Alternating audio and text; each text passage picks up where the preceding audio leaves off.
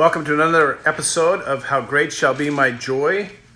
Today's episode talks about joy with the Papa John's pizza delivery guy.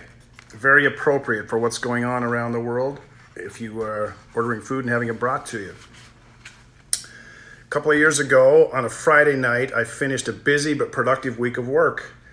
As I was driving home on the freeway, I decided to reward myself by buying a pizza. When I checked my Papa John's phone app, I delightfully discovered that I had qualified for a free pizza. That made the idea even better. I ordered the large 14-inch Hawaiian pizza, and because it was free, I splurged and spent $5 on the chocolate chip cookie add-on.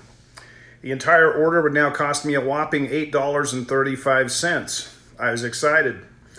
I figured by ordering on the way home, I wouldn't have to wait long once it showed up.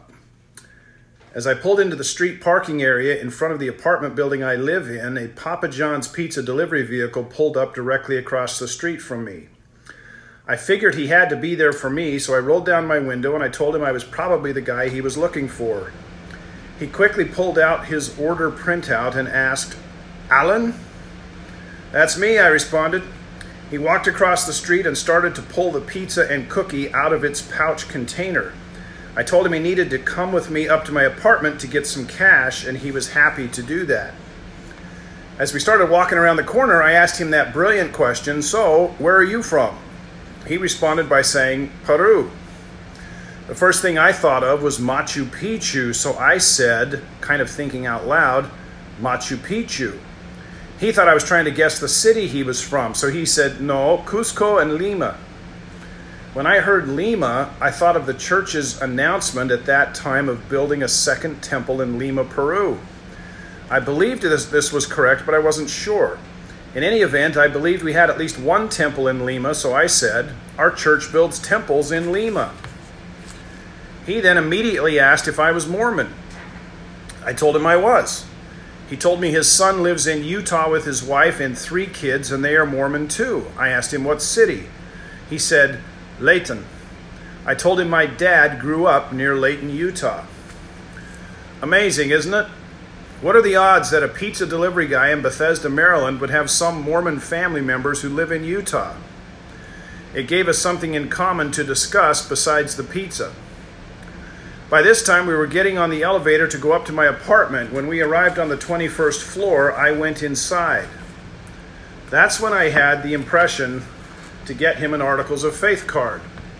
So I grabbed one from my den with one of my public affairs cards too. I then got the money to pay for the pizza. As I gave him the money, I also handed him the cards.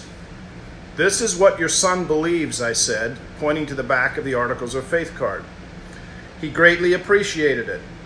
I also invited him to church, pointing to the back of the other card where it gives the address of the church plus the date and time to attend. He thanked me greatly for both cards. He told me his name and said he would be in touch. It's amazing to me that God can put people in your pathway when you least expect it.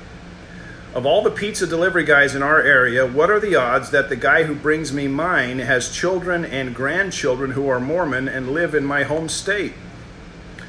It's amazing what God can do as He pairs up people who can help each other. It's a wonderful adventure with God at the helm. And I've got to tell you, that night the pizza tasted especially good. God can make you a missionary even when you order a pizza, and in these days, especially from home.